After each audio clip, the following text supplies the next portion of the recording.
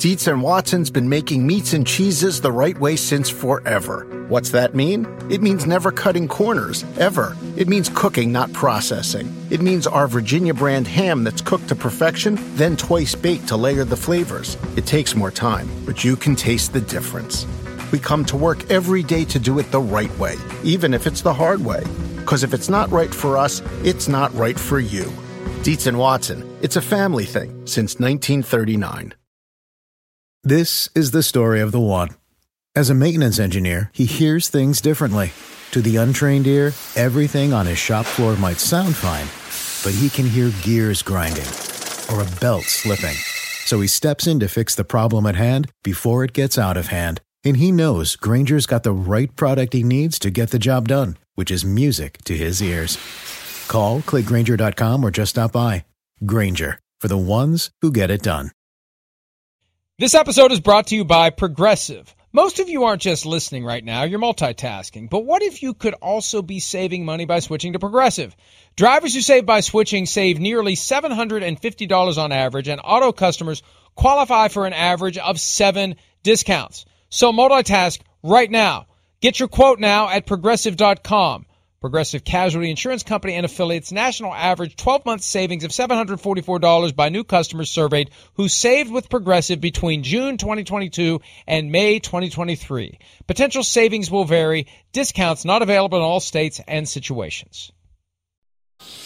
Chris to do a top 5 ranking of his coworkers. Oh. But we're out of time. Well, come back to us next week. Think about that when you're driving home. I will. Okay? I will. All right. Florio's 5. If Don't you worry. want to put me at 2 instead of 1, I would understand. You're in the top 2 for sure. Okay. Florio's honorable mention. Who the hell can deal with him? I mean, they need to pay me more. I'd have to talk to them 4 times a week for 2 hours each time. It's torture. Seriously? Seriously. Really? Hey, what up? And you know, this is the control room starting to try to stir crap, because I otherwise would have never known that, because I don't listen to your podcast. Yeah. So I would have never been aware that conversation ever happened. So there is someone in the back who is trying to stir something brown and smelly as it relates to me and you. They're trying to cause trouble. Chris, I know how this game goes. Well, yeah, okay, yeah, they're trying to cause a little trouble. That's what they do. I mean, you know, again, they do work with you. We know you. We know how you know how that game works there, Slugger, Mr. Trouble Starter. Because anytime there is some sort of technical malfunction, I rant and rave and curse and scream and never let it go for days after the fact. That's me, not you. That's me that does that. No. You're the one who sits there and acts like it's no big deal and you're ready for anything and you're unaffected, and people are amazed that you weren't more freaked out by the fact that, you know, your camera was down or you had to shift to Zoom and you didn't react at all and you were perfectly calm. That's you. I'm the one who loses my SH blank T whenever the slightest thing happens. I got it. I understand. Yeah, you do. I mean, listen, that's one area. Okay, I got a notch up on you there. There's no doubt. Everything else, you take the cake. Sorry. We got text messages. Just a notch? We got, just a notch. We got text messages and a lot of other evidence to back up my point. So don't you worry. But yeah, it was a fun little exercise. You know, Paul's always got these, like, you know, quarterback questions for me and doing all these type of things, our quarterback trivia. So that was just a little fun moment. But, you know, Kristen in the control room, definitely number 1 coworker. You're somewhere after that.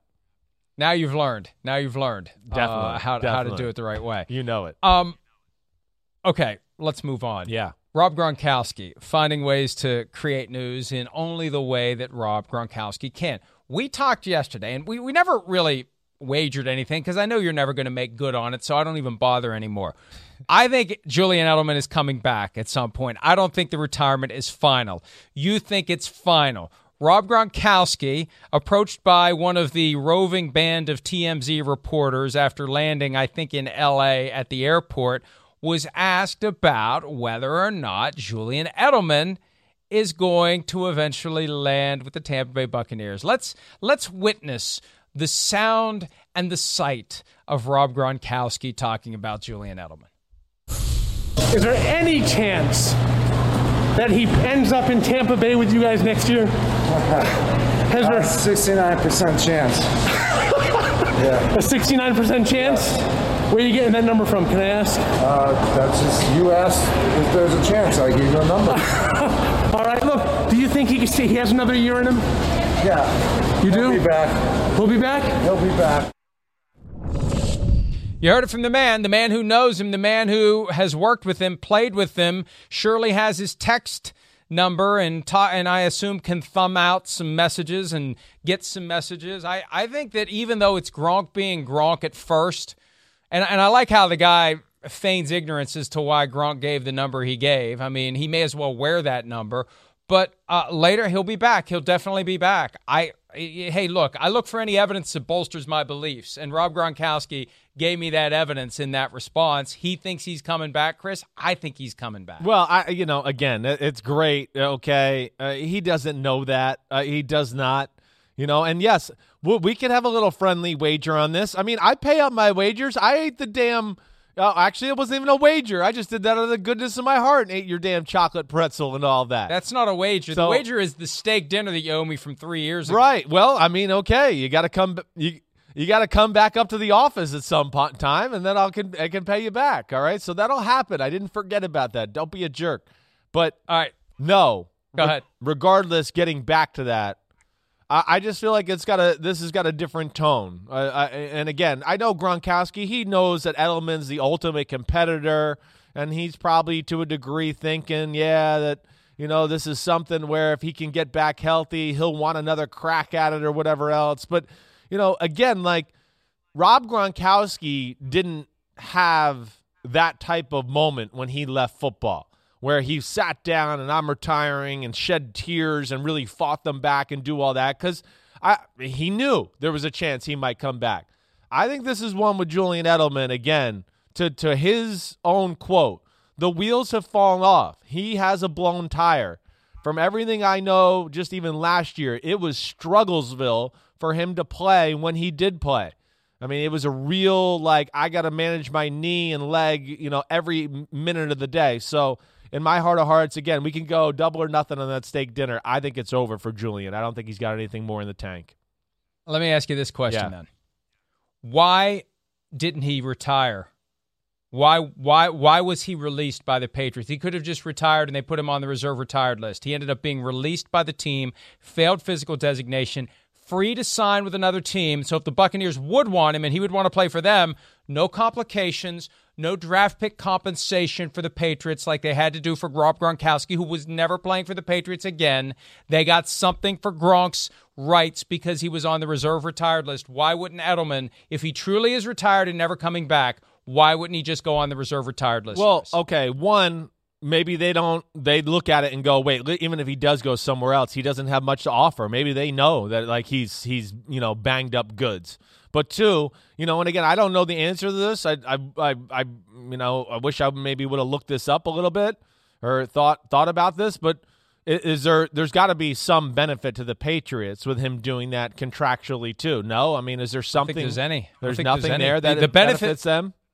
The benefit is put him on the reserve retired list because if he ever wants to come back, that team that wants him has to go through you. The benefit is putting him on the reserve retired list. And if you're going to have this big production at Gillette Stadium, capped with Foxborough forever, and he says he's retiring a Patriot and he's never playing again, there's no reason not to go on the reserve retired list. There's no reason not to. There's nothing that gets kicked down the road as far as salary, anything like that. I mean, no, it's done. It's over. He doesn't get paid anymore. Either way, he doesn't get paid anymore. I don't have an answer. I don't know. I don't know why they did that. I figured there was some reason, just as far as balancing checkbooks or whatever else, that made sense from the Patriots aspect to do that. But no, I mean, listen, that's a good question. I don't know either. I don't know what that means. If he does join the Tampa Bay Buccaneers, it would be presumably at some point later in the season, closer to the end of the run, have him ready for the postseason if it does happen. Until then, nothing stops him now from hanging out with Tom Brady and possibly joining the Tampa Bay Buccaneers players who will be with Tom Brady working out at the local high school. If you work out at the team facility, Jules can't be there. If you work out wherever, Jules can be there, just like some thought Antonio Brown was there last year for those off-site workouts. And, Chris, something that occurred to me last hour after we talked about the reality that the Buccaneers are one of the 3 teams that have joined in this boycott, and I wished I thought of it at the time. Pete said we can swing back to it now because what the hell, we got another hour to kill. We have other things to get to.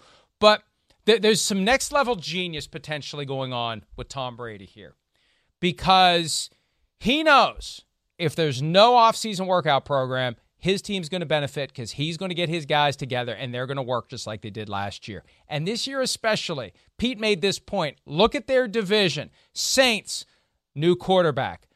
Panthers, new quarterback. Falcons, new coach, new GM. We don't know what's going on there. If all teams in the division shut down their offseason program and the Buccaneers can manage to get guys together and work it like they did last year, they have a net strategic advantage going into the season. Makes it easier for them to be ready. There could be some ultra next level genius going on here for the Buccaneers in trying to get other teams to shut down their offseason programs. I mean, I don't think Brady cares either way because of what you talked about. Like, he's just going, wait, we're going to get our work in. We're going to do what I got to do. And listen, he is coming off knee surgery to where I don't know how much he could do right now at this point anyways. So I don't know. I would like to join in on your conspiracy, but I don't think he was part of like the player reps on the Bucs to go like, hey, let's make a decision, guys. Let's not show up. You don't think they talked to him? I don't know. I don't know. They had to. He is the team. He's the guy. He's Bucko Bruce now. Of course they're going to talk to him. I mean, maybe. I don't think he cares either way. I think he's just going to go with the flow and then just go, okay, it's time to practice and I'll meet you at the field or whatever. They're going to figure it out on the go. But like to your other point, Mike, I think that is real. And we talked about this last year. It was one of my big talking points to start the year. I always thought with a year with no offseason and things like that, the teams with the really great quarterbacks are going to have a great advantage. Once again, they're set in place. The workouts you mentioned, the offense itself, oh, hey, we got a great quarterback. He'll be able to make up for the missed time and do things like that. The defense is not being where they should be, and complexity and all those things favors the great quarterbacks with that too.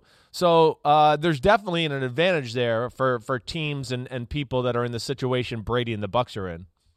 Last point real quickly. I had forgotten about the knee surgery, but if he's not able to go until June anyway, and Bruce Arians has said he'll be ready for some 7-on-7 work in June, may as well shut it all down. Maybe. If he can't work, right.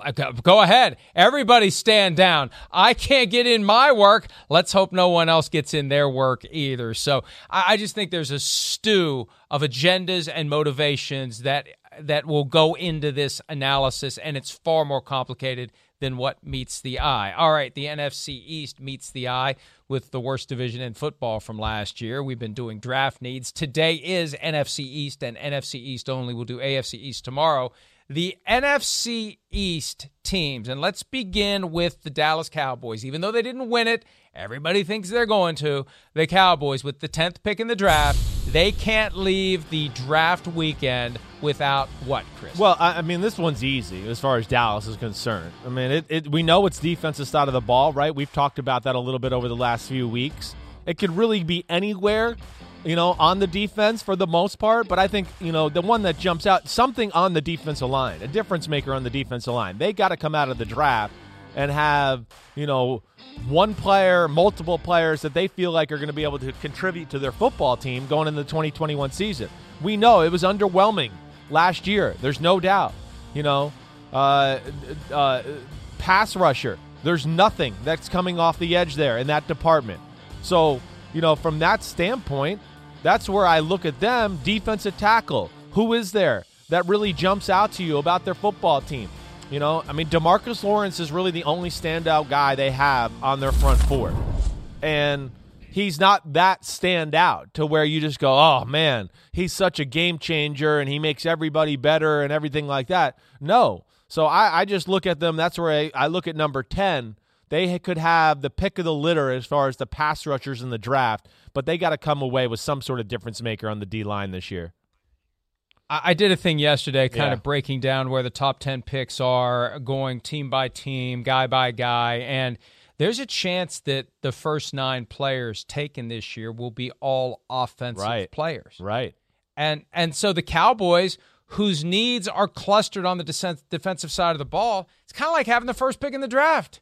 You've got the run of any defensive player you want. That's why this Kyle Pitts talk is so confounding to me. And I think one of the reasons it's been leaked is because there are people in the organization that are trying to keep Jerry Jones from either using the 10th pick on Kyle Pitts or trading up and giving up other assets to get Pitts when their needs are so much more obvious, Chris, on the defensive side of the ball. So I agree with you, especially as they went from a defense that wasn't suited to Mike Nolan. They made changes last year to make it suited to Mike Nolan, and now it's Dan Quinn, and you have other needs, and you've got to have that pass rush. You've got to find difference makers, and they just don't have them on that side of the ball. No, period. They really don't. And they're actually in a great spot with all that run-on quarterbacks. They don't need a quarterback.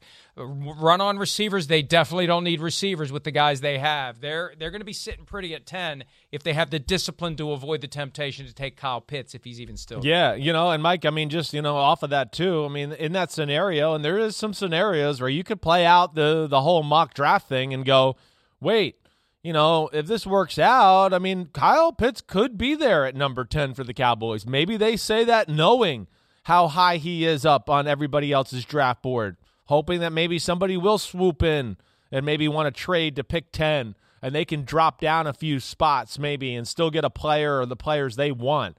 That's another possibility that's certainly floated through my brain. But yes, I mean, they're in prime territory for a guy, for the 2 best pass rushers in the draft, for my opinion, Jalen Phillips, as we've talked about, from Miami. I mean, to me, he's got superstar potential, but there's that concussion issue. If it's not him, I would think it's Kwity Paye from Michigan, and they're difference makers. And again, getting back to our old Seattle scheme conversation, I mean, we know all teams like pass rushers, but this is a scheme that there is more emphasis on the wide 9 and come off the edge, and we don't worry about, the run game quite as much, and we want to get just 4 after the quarterback and play 7 in zone and do all that. To me, it's imperative to make this system work, and I got to think the Cowboys are thinking that to help out Dan Quinn. They don't have a veteran presence at backup quarterback, and we learned last week there can be a disconnect between the official online roster and who really is under contract. But the roster right now shows Ben DiNucci, Garrett Gilbert, and Cooper Rush behind Dak Prescott. Yeah. Do they need a developmental guy with one of these draft picks? I think they're better off trying to sign a veteran. I just don't know really who's out there that could come in and provide the kind of support Dak Prescott needs year 6 in his career. Yeah, to me, you're playing with fire there a little bit. I do think so. You got this high-octane offense. Don't you want a quarterback who can, if Dak Prescott, let's just say, hurts the ankle just a little bit, tweaks the ankle that he's coming back from surgery with and all that, has to miss a few weeks. Don't you want a quarterback that could take advantage of all that talent on your offensive side of the ball can deliver? I mean, we saw last year, Andy Dalton was good. He couldn't even deliver to the point Dak Prescott could.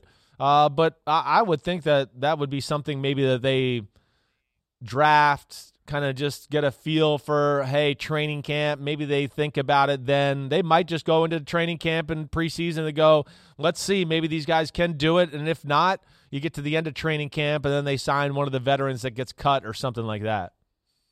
I'm looking at the list of available veterans, and not a lot of options out there. Much Alex Smith. I think Alex Smith wants a play, but he may be a guy that you think about from the standpoint of having a veteran presence in the event that Dak Prescott would have an issue with the ankle. New York Giants, 11th overall pick, right behind the Dallas Cowboys. 6 picks in all, tied for third fewest in the draft. What do they have to get? Your Giants, Chris, your New York Giants. Yeah. What do they need? Well, I mean, first off, the Giants are an interesting conversation. I mean, I think the roster and team is a little bit better maybe than, we think before you start to dive in a little bit. I hear people say I think they might need a receiver and all that. No way. They don't need a receiver. I mean, they got Galladay. Darius Slayton's really good. Sterling Shepard's still real good. I mean, he's a good slot receiver. And they have Evan Ingram at tight end. They're good in the pass game. To me, could they O-line help? Certainly still a conversation, I think. Nate Solder's getting up there in years. The offensive line wasn't great last year. They don't have Zeitler anymore at guard. I think, though, when it really comes down to it, I come back to some sort of edge presence. Not that they have to take him at pick, I think it's 11, right, in the draft. Not that they need a pass rusher, but I do think there needs to be something on the edge there, when it's third down to get, hey, we got a real, true, legit edge pass rusher to affect the quarterback on 3rd and 4+. That Leonard Williams is their best pass rusher, and he's not really a pass rusher. He's really a defensive tackle who's got some versatility to come out on the edge and be a handful that way. So there's a few issues I look at, but I think that's the one I look at more than other, that I would think somewhere in that first 3 rounds, they try to make a point to get some real speed off the edge to be that guy. Their 2 Super Bowl teams of this century had great offensive line, great defensive line. You got to be able to create havoc. We were reminded yet again in Super Bowl 55. That's right. What it means to have a great pass rush, what it did to Patrick Mahomes. And they've loaded up so much on the offensive side of the ball. It makes sense. And they're in great position, too, especially if Kyle Pitts is still there at 10, and it's 10 for 10 offensive players. They've got the first pick in the draft as it relates to where their needs are clustered on the defensive side of the ball. This is going to go very well for the Cowboys and the Giants in the top 10. No, definitely. I'm excited as a Giant fan because, really, you could say the edge guy like we talked about. They could use another corner. Hey, James Bradbury was really good last year, but everything else as far as cover corners, it's kind of unproven. They signed, what's his name from the Tennessee, Adoree Jackson. Thank you. They gave him some money. But again, you could be thinking the future. There's that issue there. And then O-linemen, like we talked about, to your point, Mike, pick of the litter, really, as far as at that point of the draft, number 11. So they should be able to get the best player available for the need they feel like they need addressed the most. And that, to me, as a Giants fan, is very exciting. But, yeah, I would expect it to be an edge-type guy, too, there early in the draft. Something along those lines.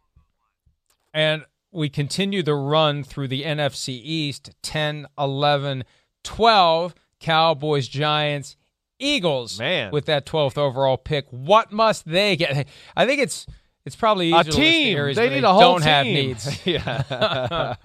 No, I mean, you're right.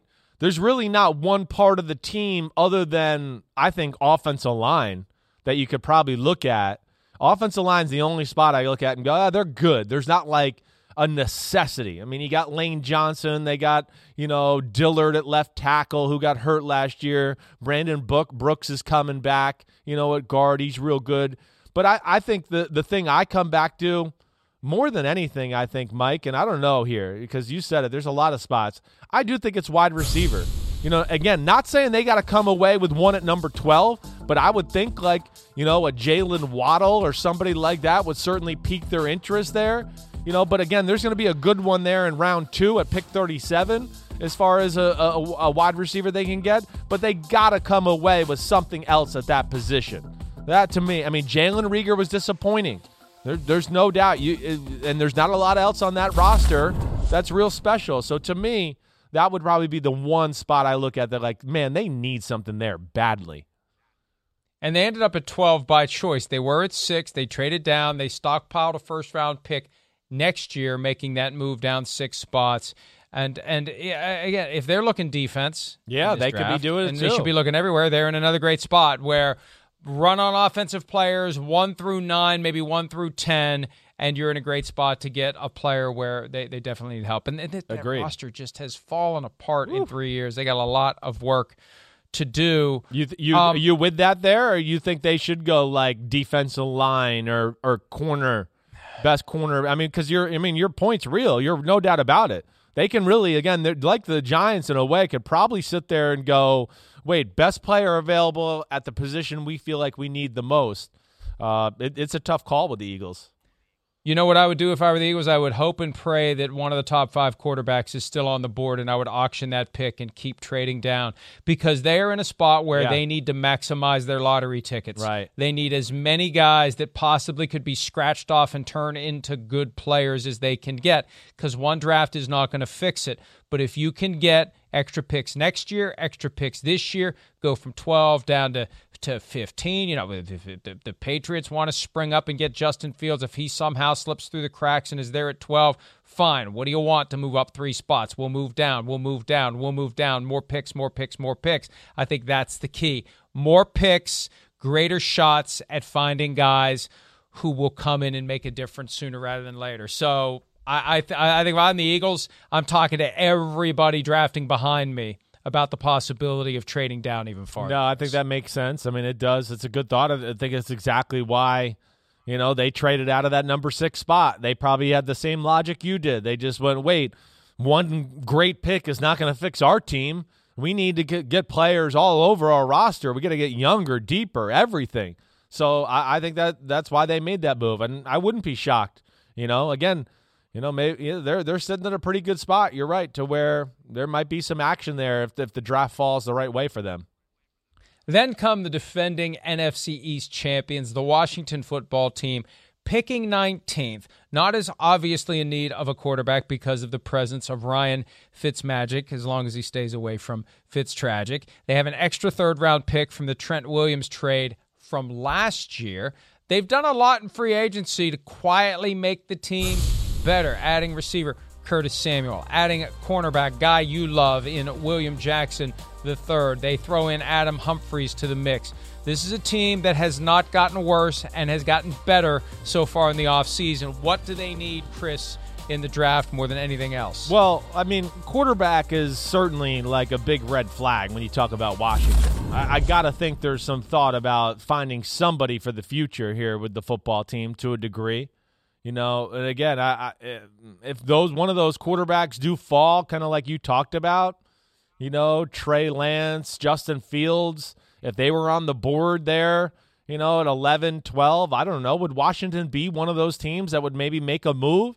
I think they're definitely going to take one if one falls to them at some point at number 20. Are they a team that's in the 2nd round, tries to trade up to the early 2nd, late 1st, something like that to get a quarterback? I don't know. That's certainly like the big thing, but I don't think they're going to be like desperate just to make it happen. Like kind of like you talked about. They got some guys there. I think they can win with Fitzpatrick with the way their team's orchestrated.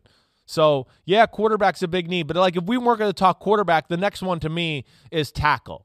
That's for sure. Like they need to find a tackle, and I would think that at pick 20, if the quarterback conversation's over, right, and all the quarterbacks have gone or whatever else, that tackle would be their focus there with that pick. I mean, again, the roster pretty well built there in Washington. They're close, and they got a good guard in Scherf, but I think tackle's the one position that jumps out to me that Washington needs to address, at least in the first few rounds of the draft for sure. Yeah. And, hey, look, with Scherf, who's in the 2nd year of the franchise tag, they're not going to use a 3rd tag on him because it becomes quarterback money. Right. That's another guy that is going to need to potentially be replaced. So at a time when they have a great defensive line, they need to be putting some assets into the offensive line, maybe before they have their next franchise quarterback, not after they get him. Maybe this is about laying the foundation for improving the offensive line, and then next year is the year, depending upon who's left. You just don't, who's going to be there at 19? Will there be a guy there at 19? Will someone trade up in front of Washington? Because even though Washington and Chicago signed veteran quarterbacks, I think we kind of look at them and say, yeah, they could be spots where that leftover quarterback gets drafted. I just think they need to be thinking about a future when they get their franchise guy, have the infrastructure in place to protect him. I think that's the key for Washington this year. Yeah, I'm with you, Mike. And again, it's a team that I certainly got my eye on because I think they could be really dangerous. Curtis Samuel in free agency, William Jackson at corner. That secondary now pretty good. You talked about that D-line. Oh, we added that receiver to the group and Samuel with Terry McLaurin. That's pretty good. Logan Thomas at tight end's a legit pass-catching threat. The running backs are okay.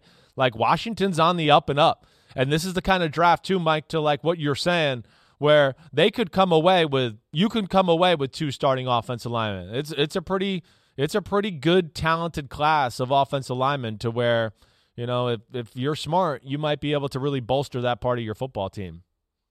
The Cowboys previously were the overwhelming favorites from a betting standpoint to win the division, I guess just because they're the Cowboys. I mean, I think Washington is the team to watch, and it's improving from February 9 when it was overwhelmingly Dallas at -125 and everyone else, well, there's Philly at +210. That can't be right.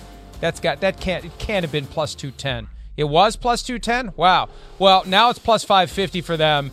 And Washington is down from +800, and I misread the graphic because my eyes are old.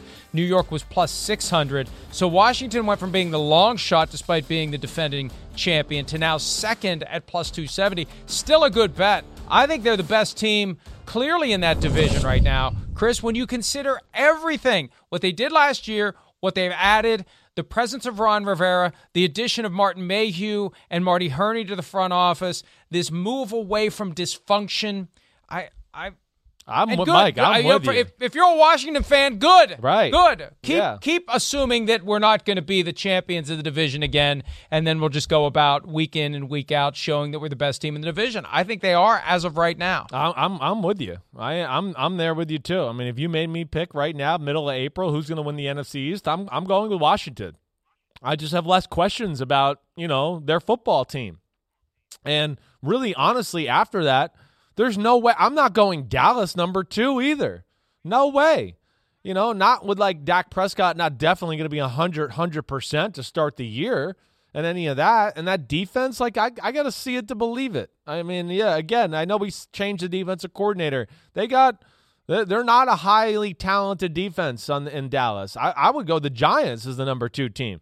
The Giants are the next team I look at to go, man, there's some things to like there.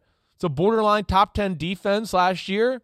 But they improved their wide receivers. The tight end, Saquon Barkley's going to be back.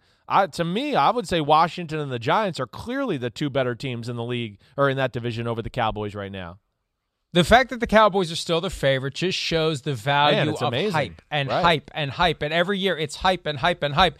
And the Cowboys are the one team that give zero craps about the bar being too high.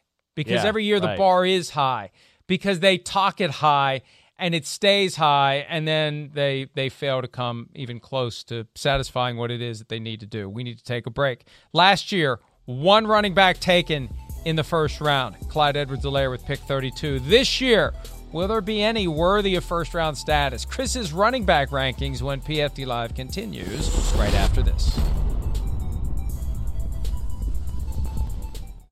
Around any corner, within every battle, and with the dawn of each new day, the threat of the unexpected, the unpredictable, and the unrelenting lies in wait. But Marines will always be there. They are the constant in the chaos. No matter the battlefield, Marines adapt to win, defeating every shifting threat, protecting our nation's future. The few, the proud, the Marines. The longest field goal ever attempted is 76 yards. The longest field goal ever missed? Also 76 yards. Why bring this up? Because knowing your limits matters, both when you're kicking a field goal and when you gamble. Betting more than you're comfortable with is like trying a 70-yard field goal. It probably won't go well. So set a limit when you gamble and stick to it. Want more helpful tips like this? Go to keepitfunohio.com for games, quizzes, and lots of ways to keep your gambling from getting out of hand.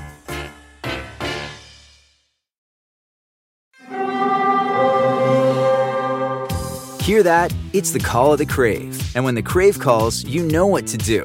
Try the $5 Bacon Bundle. Because the only thing better than a White Castle slider is a White Castle slider topped with crispy hickory smoked bacon. So pick any 2 of either the Bacon Cheese Slider, 1921 Bacon Cheese Slider, or Chicken Bacon Ranch Slider.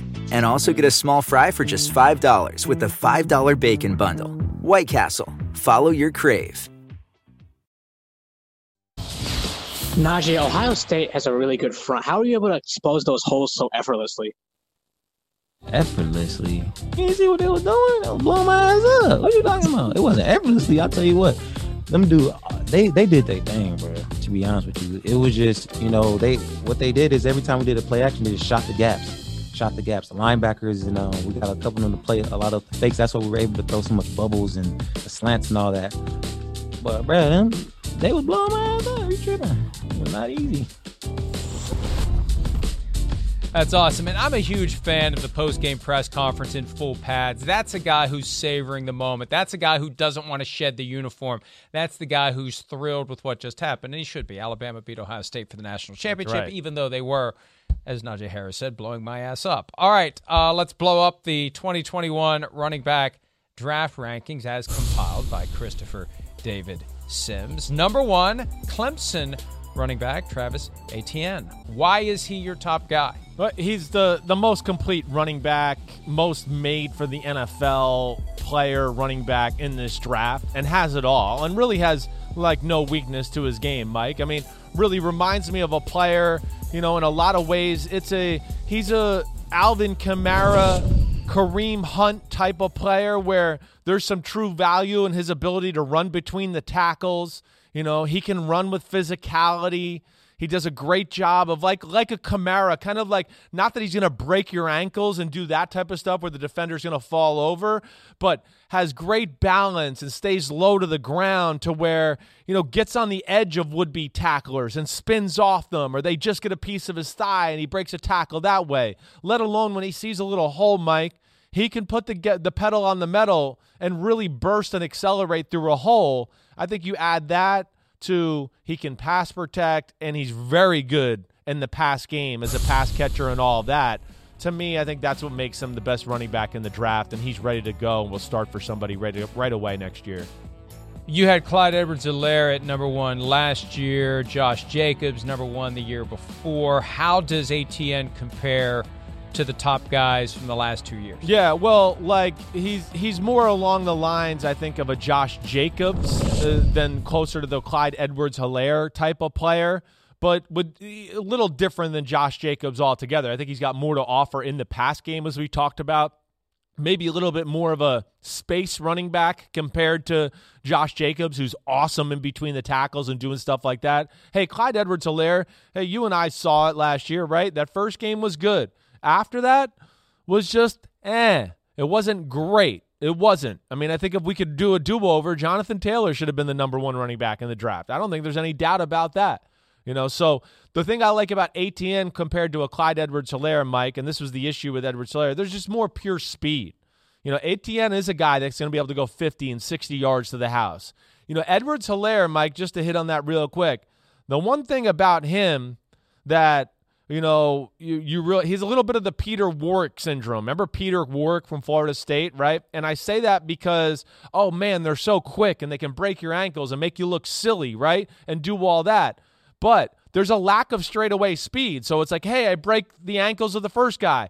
And now, hey, I'm about to break the ankles of the second guy. And hey, I'm taking off. Oh, wait, the first guy caught me from behind. I didn't go anywhere. Like that to me was an issue. Etienne's not going to have that issue.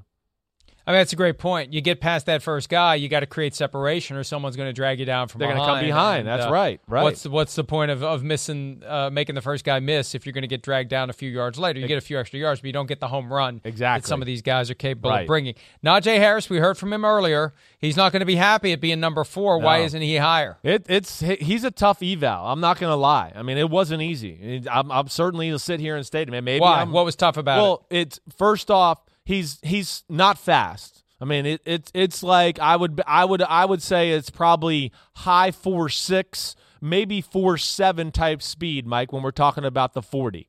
So, there's a lot of holes he runs through, and it's Alabama, and they dominate people, and you go, ooh, wow, that looks good, but you also got to sit there and ask yourself and go, well, damn, everybody could run through that hole, and now he's run through that hole, what's he going to do? He does have tremendous quickness for his size at 230 pounds. He can break your ankles and do that.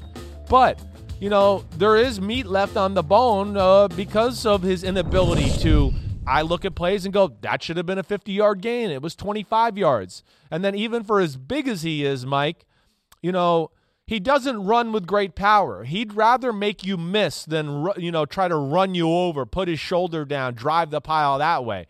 That's not what he is. So, I came away thinking he was more of like a let's say a Gus Edwards that could catch the ball. Gus Edwards with the Ravens, I think is a real good player. It's not a knock. Gus Edwards with some Fred Jackson, remember him from the Bills back in the day? Like receiving skills. It's like a little bit of a combination of that. But I think ultimately just not explosive enough, Mike, for me to make him one of the top 2 or 3 running backs in the draft. Do any of the guys in this year's draft, in your estimation, and this is always difficult to do because you're comparing apples and oranges to the extreme with all the different positions, but do any of them deserve to be first-rounders? Last year it was Edwards-Helaire just in that last spot in round 1. Do any of these guys, in your mind, deserve to be among the first-round picks? No, they do not. This is not a first-round class. I mean, Etienne is, borderline, certainly, But again, what this list will show you here too is some of the guys that we've seen taken late in the draft, in the first round, Sony Michel, Rashad Penny, Clyde Edwards-Helaire, that hasn't worked out all that well. It hasn't. And then of course you got the opposite of that, where you look at some of the top 5 picks in the draft there with Ezekiel Elliott, Leonard Fournette, Saquon Barkley.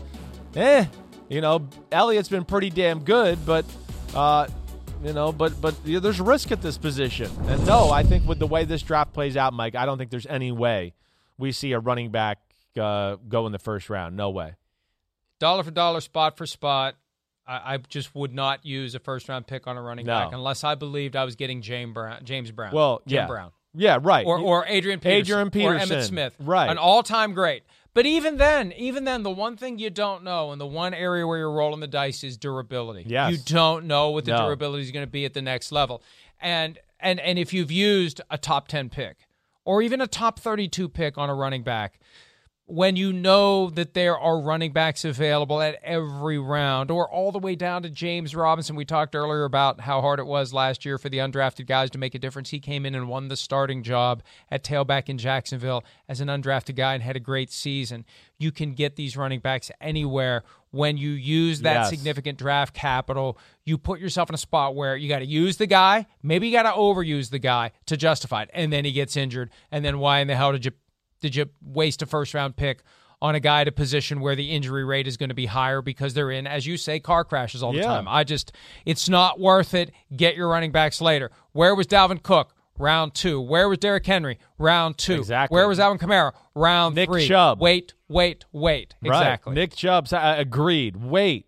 There's no doubt about that. And Mike, the other point I want to bring up is something you said there. Yeah, when I evaluate running backs, listen, you got to change your thought a little bit. I'm not like the days of does he have durability and is he going to last into his second cut? No. I'm sorry, this sounds insensitive, but I evaluate these running backs to go, wait, I got him for 3 or 4 years, and then we got to look for a new one. That's it. I mean, that's how it goes. And that's why I favored guys like Javion Hawkins from Louisville, who's 185, 188 pounds, and a guy in Michael Carter who's at 200 pounds, because they're home run hitters, Mike. They're explosive as can be. And, yeah, I don't think their careers are going to be long, but I think they're going to be really impactful in a short period of time where it's going to be a lot of big plays. Like the Javion Hawkins kid from Louisville, he's Raheem Mostert or Breida, right? It's one of those guys.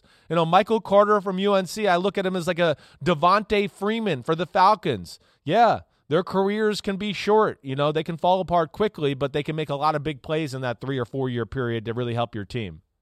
And you mentioned Chubb, and that gets back to the point we made earlier this week about the Browns, and they're so heavy on analytics now. This is the ultimate test. Yeah. Forget what the guy's done. Forget how many fans have bought his jersey. Is it right to pay him 8 figures plus per year, or just roll the dice again and get a mid-level guy and hope that he works out and say, hey, we're playing the numbers. We're not playing the hits with our running back position. Let's take a break.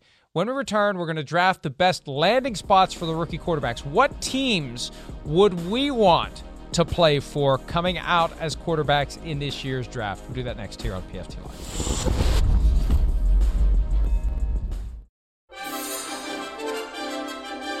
Today marks 100 days to the Summer Olympics live on NBC. In a first, NBC's primetime coverage will come from an outdoor studio as our good friend Mike Tirico anchors from a 5th-floor deck with a panoramic view of the Tokyo skyline. Wow. It's Mike Tirico's first time hosting the Summer Olympics. Wow. 100 days away. Yeah. That gets me excited just hearing that music. I'm not going to lie. I mean, it gets the blood boiling a little bit, and I'm excited for it. I am. I mean, again, it is the Olympics. It's special. I felt for those athletes last year having to push that. It's always good to see Mike Tirico hosting any event. 15 days until the 2021 NFL Draft. Justin Fields, if you haven't heard, second pro day workout today. 49ers, Falcons, Patriots, Jets, Broncos, Panthers reportedly will attend. They will incorporate drills and throws that Kyle Shanahan uses in 49ers practices because he wants to audition for the team that holds the third pick in the draft, whose pick is not penned in yet, just still penciled with Mac Jones. All right. Best landing spot for a rookie quarterback this year, Chris. You get the first pick. Oh, wow, you're going to give me the first pick. Okay. I'm giving you the first pick. Listen, I'm going to go with the 49ers. That's going to be my first pick. It's rare that it's actually the team that likes picking a quarterback you want to pick first to be that, but yeah, I am. I mean, hey, I'm a quarterback. What? I get to go play for Kyle Shanahan and his offense? Yes, please. Yes, please. And yes, please. Oh, he can run the ball, and he can find lots of ways to be explosive in the pass game. Where can I sign up for that? Oh, wait, he's got a great offensive line to protect me, Mr. Young quarterback. Oh, he can run the ball and play actions and boosts lead to easy completions for me. And it's a damn good team and defense that was, in the Super Bowl 2 years ago. So I'll take the 49ers as my first pick there, Mike. Thank you for that. And I just wonder, though. Yeah. It would have been my first pick, too. Okay. Given the way he runs the offense, do you really fully develop as a quarterback, though, or do you just become an automaton in a video game when you're the Kyle Shanahan quarterback? You know what I'm saying? Where you run the offense exactly the way he wants you to run it. No improvising, no creativity, no off-schedule stuff. You do it the way I want, or someone else is going to do it. Well, yes. I mean, again, a lot of the great offensive minds are like that, though, because they just go, wait, my offense is special. If you just listen to what I say and how I've orchestrated it, the results will deliver itself. So they don't want people drawing up their own plays or doing their own thing too much. But still, I think he, welcomes playmaking ability. But again, maybe it's not for some reason, playmaking and potential has only become with a running quarterback. Nobody else has that. Passers don't apparently have no potential or playmaking ability. He probably, I'd like a guy that can make a play off schedule every now and then, but he's probably more looking at it like, hey, I want a guy like Matt Ryan who just, I made this play and he made a nice subtle move in the pocket to step up and then threw a 30-yard completion to a wide open guy who now ran for another 30 yards after the catch. That's what he's looking for more than anything, rather than a guy who could just go off script and do that stuff. And I fully appreciate the irony of my comment when I pick the Jets next, since it's going to be the same offense in New York. But I'm a believer in what they're trying to do by way of building, with Robert Saleh there as the head coach. And I know it's a big spot. I know that it's going to be high expectations, and it could all fall apart quickly. But they've been waiting so long for a franchise quarterback. If you've got the skills, if you've got the tools, that's a place you want to go. And that's why I think it could work for Zach Wilson if he ends up being the guy. Yeah, I hear you there. I do. I mean, I don't know if I would have picked that quite yet, just because there's questions about the team still and all of that. But I hear your thoughts there. I do. And I do think there's a lot of things to be excited about if you're Zach Wilson going to that team and the way they're going. Ooh, my next one here, I'm going to go with the Washington football team. I am. I mean, if I'm a young quarterback coming out in the draft, that would be a team I'd look at and go, wait, they got a lot, what we need to be successful. And yeah, okay, maybe I don't play right now this second, but you're going to look at it and go, wait, I'm a first-round quarterback. I can beat out Ryan Fitzpatrick. I'm going to be more talented than him. But even not, it's going to be okay, right. There's not that pressure also that I need to be out there right away. I can learn from a Ryan Fitzpatrick and learn the NFL a little bit. So Washington certainly is a situation with the way their team's set up and the quarterback position set up that if I was coming out, I'd like that. We're not limited to first round either. It can be a quarterback taken in any round, any rookie quarterback. I'm going to go with the Panthers just because I don't believe Sam Darnold is the long-term answer. It's just the guy they've fallen in love with for now, the best available option after they tried several other things to upgrade dramatically. I get a chance to develop whether I'm the 8th overall pick or later in the draft, I got a chance to develop. Let Darnold do it for now. Team's gradually getting better. Brady may be retired by the time I'm the starter, and I can step in and I can show what I can do, and the bar will be low because I think we're going to see more of the same from Sam Darnold. It's not going to be enough for him to be the long-term answer. All right. I mean, that would be risky to me a little bit. I'd be a little scared. I mean, I'd be scared that the team turns it around in the next year or two, and then he's the quarterback, and then you got to deal with that crap. That would be my fear. All right. Man, there's some good ones to pick because, I wouldn't be mind being drafted by the Bucs, right? I mean, okay, yeah, that talented team, and Brady's 1-2 more years. I'm going to go with the Patriots, though. Hey, there's a need for the position. I think, I think it'll probably be the last year of Cam Newton in there. They're going to try to build around you if you are drafted by the Patriots. You're going to be coached well, and, of course, they've already improved their roster greatly. So I'll go with the Patriots as my last pick there. There's several I can choose from here.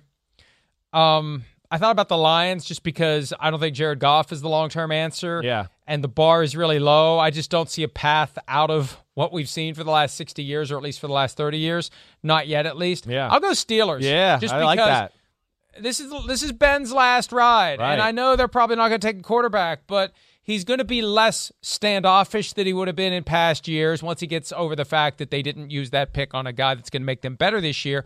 But you got a chance to get ensconced, and you got a chance to take over in 2022, Chris. I hear that. The Steelers were one of the teams I had written down as well. It makes a lot of sense. And, of course, they got a defense and everything like that, too, to go along with it. All right, we'll wrap up this Wednesday edition of PFT Live right after this.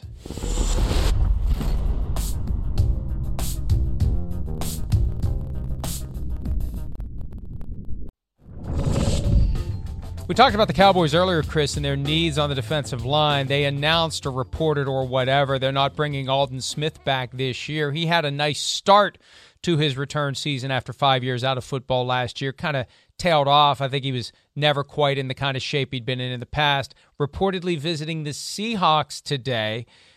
That could get very interesting if he can get himself into that kind of more lean body type that we saw early in his career, and if he can play like he did in September. Yeah, definitely. They're looking for bodies at that position up in Seattle. There's no doubt. And Aldon Smith, at the very least, yeah, there's still pass rush value, and he's a big, strong force still, nonetheless. And Seattle, like the Baltimore Ravens, is always in the business of pillaging the biggest, baddest dudes on the planet. So I'm not shocked by that. But yeah, that's a need for the Seahawks. He had a great game against Seattle last year. They tried to trade for him before the deadline. The Cowboys said no. Now Smith is available to sign with the Seahawks. That's it for today. Have a great one. See you tomorrow. See ya.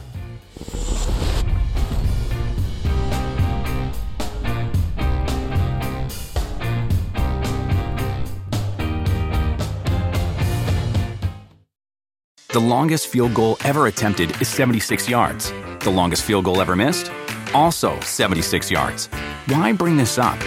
Because knowing your limits matters, both when you're kicking a field goal and when you gamble.